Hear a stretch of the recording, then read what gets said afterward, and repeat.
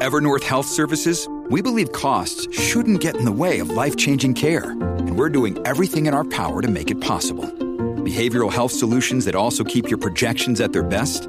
It's possible. Pharmacy benefits that benefit your bottom line? It's possible.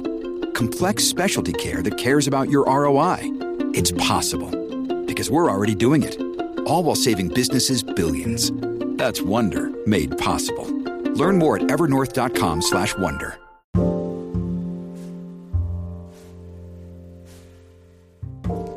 Hey there, welcome to The Tint. I'm your host, Scott Fellman, and it's time for another foray into the world of aquariums from a slightly different perspective. There's an amazing beauty and life to be found in what seems to be disorder and decay in aquatic ecosystems. Yeah, decay and breakdown, processes which we've talked about extensively here. It's a fantastic dynamic process. Need an example of this process? Look no further than our friends, the leaves. You know, the plant materials that ecologists call allochthonous input. Material imported into an aquatic ecosystem from outside of it. Yeah, such as fallen leaves. So, the process which happens when a leaf falls into the water is an incredible example of the elegance of nature and the dependency and interrelationship between terrestrial and aquatic habitats. So what makes the leaves fall off the trees in the first place? This is interesting in and of itself. It's a simple, or rather complex, but I suppose it's simple too. Essentially, the tree commands leaves to fall off the tree by creating specialized cells which appear where the leaf stem of the leaves meets the branches. They're known as abscission cells. And if you're a word enthusiast, you'll love the little fact that they actually have the same Latin root as the word scissors, which of course implies that these leaf cells are designed to make a cut. Interesting, right? And in tropical species of leaves, the process of leaf drop is vitally important to the surrounding environment. So the nutrients are typically bound up in these leaves, and a regular release of leaves by trees helps replenish the minerals and nutrients which are typically depleted from eons of leaching into the surrounding forests.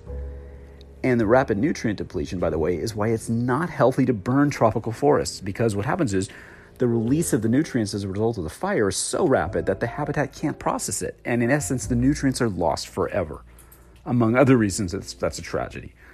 Now, interestingly enough, most tropical forest trees are classified as evergreens and don't have a specific seasonal leaf drops like the deciduous trees that many of us are more familiar with.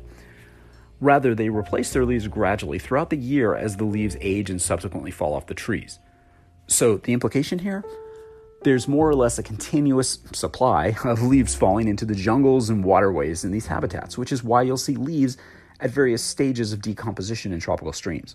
It's also why leaf litter banks may be almost permanent structures within some of these bodies of water. In fact, many of them have been documented in places like South America that are actually known structures in streams and rivers because they've been accumulating for decades. Interesting. So, what's the fate of a leaf that falls into a jungle stream, for example? Well, almost immediately after it falls into the water and becomes submerged, the leaf leaches out some sugars and some carbohydrates. Now, these compounds tend to be dispersed widely into the water via current or other factors. And interestingly, studies have determined that when leaves enter the streams, their nitrogen content generally increases. It's a byproduct of respiration.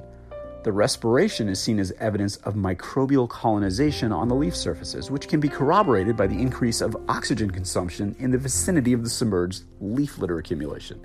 Interesting, right? Now, leaves are surprisingly variable structures in and among themselves, and they can vary compositionally significantly by species and sometimes within a species. Studies have shown that different leaves of the same species can contain up to a 10-fold difference in difficult-to-digest tannins, with one leaf containing as little as 3% tannins and another leaf as much as 33%. This impacts the breakdown of the leaves and how quickly and easily they're assimilated in the aquatic environment. Now, I'm also hearing some of you probably going, hey, wait a second, so you're going to sell me a leaf that only has 3% as much of tannins as the other one?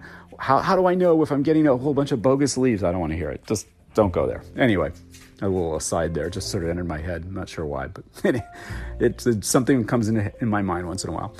Now, getting back to the forest, energy in the form of organic carbon, nitrogen, and other nutrients flows from these leaves into the waters, which contributes significantly to these habitats, right? And among the most important roles of these nutrients in the aquatic habitats is to power the process of decomposition.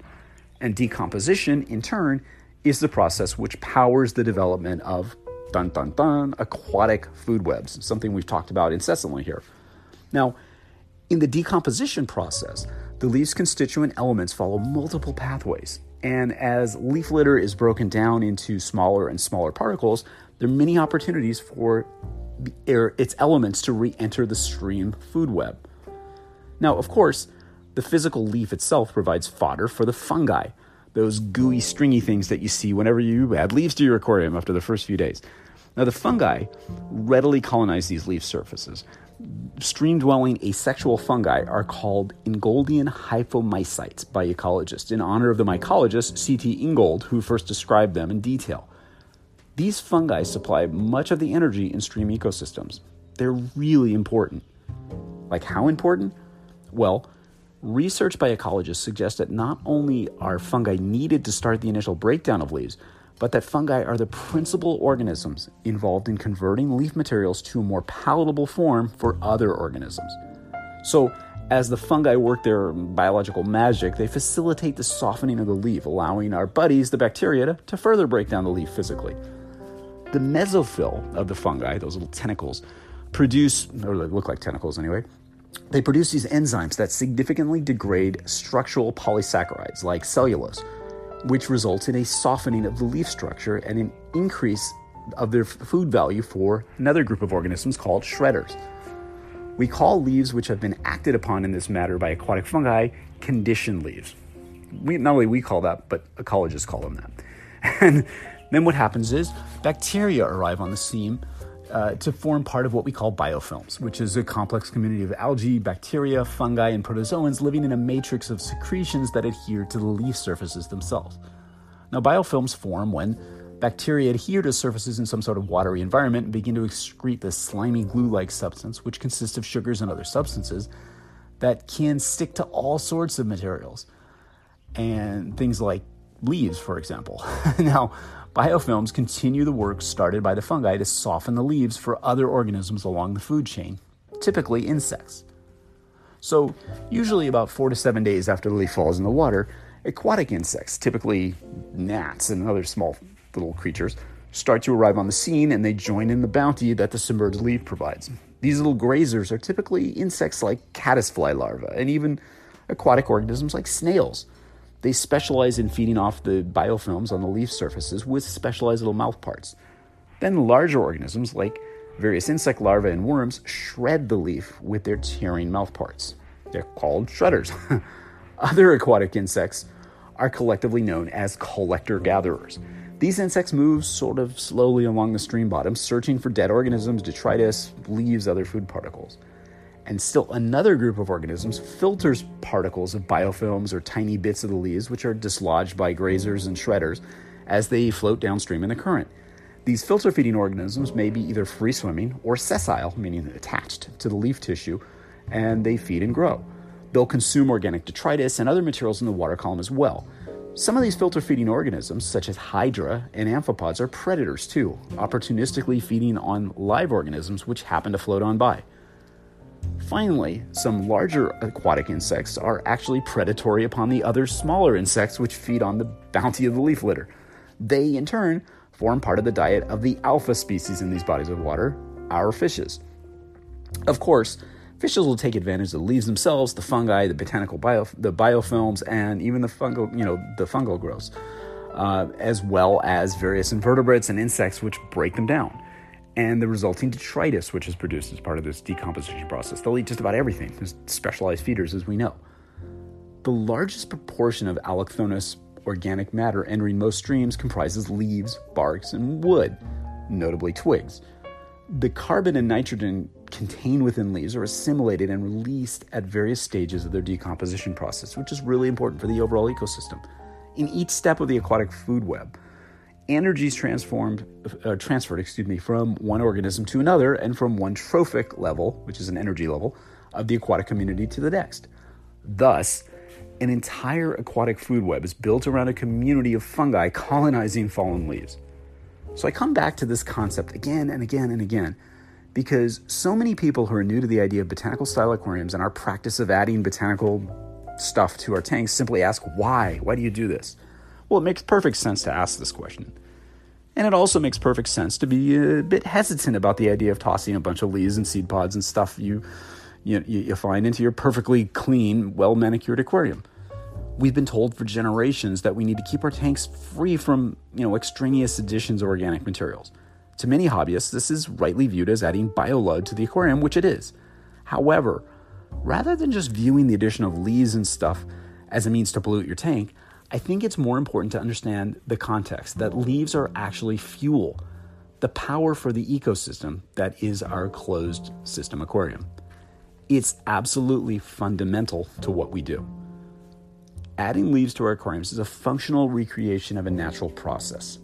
And it's important to note that the primary rationale within our movement for adding leaves and botanicals to our tanks is not aesthetic. I say this all the time. Sure, they do look cool, but that's a collateral benefit of their most beautiful attribute, which is the function and benefits which they bring. Leaving these materials in situ to follow the process of softening, recruiting fungal growths, biofilms, and other organisms, and allowing them to completely break down is how we embrace the process of creating a functional, closed aquatic ecosystem in our aquariums. I've said this before, and I'll say it one more time, because I can't say it often enough. A truly natural aquarium is not sterile. It encourages the accumulation of organic materials and other nutrients, not in excess, of course. Biofilms, fungi, algae, detritus, they all have their place in the aquarium, not as an excuse for lousy husbandry or being lazy. No, but as part of the microbiome and to serve as supplemental food sources for the other life forms in our tanks. Excuse me. Some of the decayed material is subsequently recycled as nutrients like phosphorus in the form of phosphate and nitrogen in the form of ammonium, which are readily available for plant growth. Carbon's released largely as carbon dioxide that acts to lower the pH of the aquarium water. We need to get over the block, which is sort of a sanitized version of nature in our aquariums. I hit on this theme again and again and again, I know, because I feel like globally our community is like 75% there. We're almost entirely bought into the idea of really naturally appearing and functioning aquarium systems. We're just about all the way there.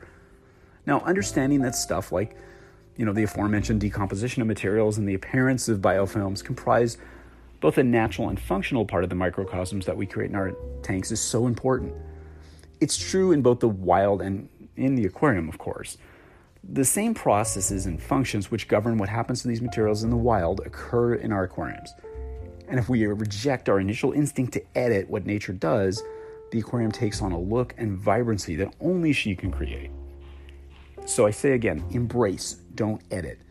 Leave the stuff in there until it decomposes. It's a real mental shift that we as hobbyists have to make.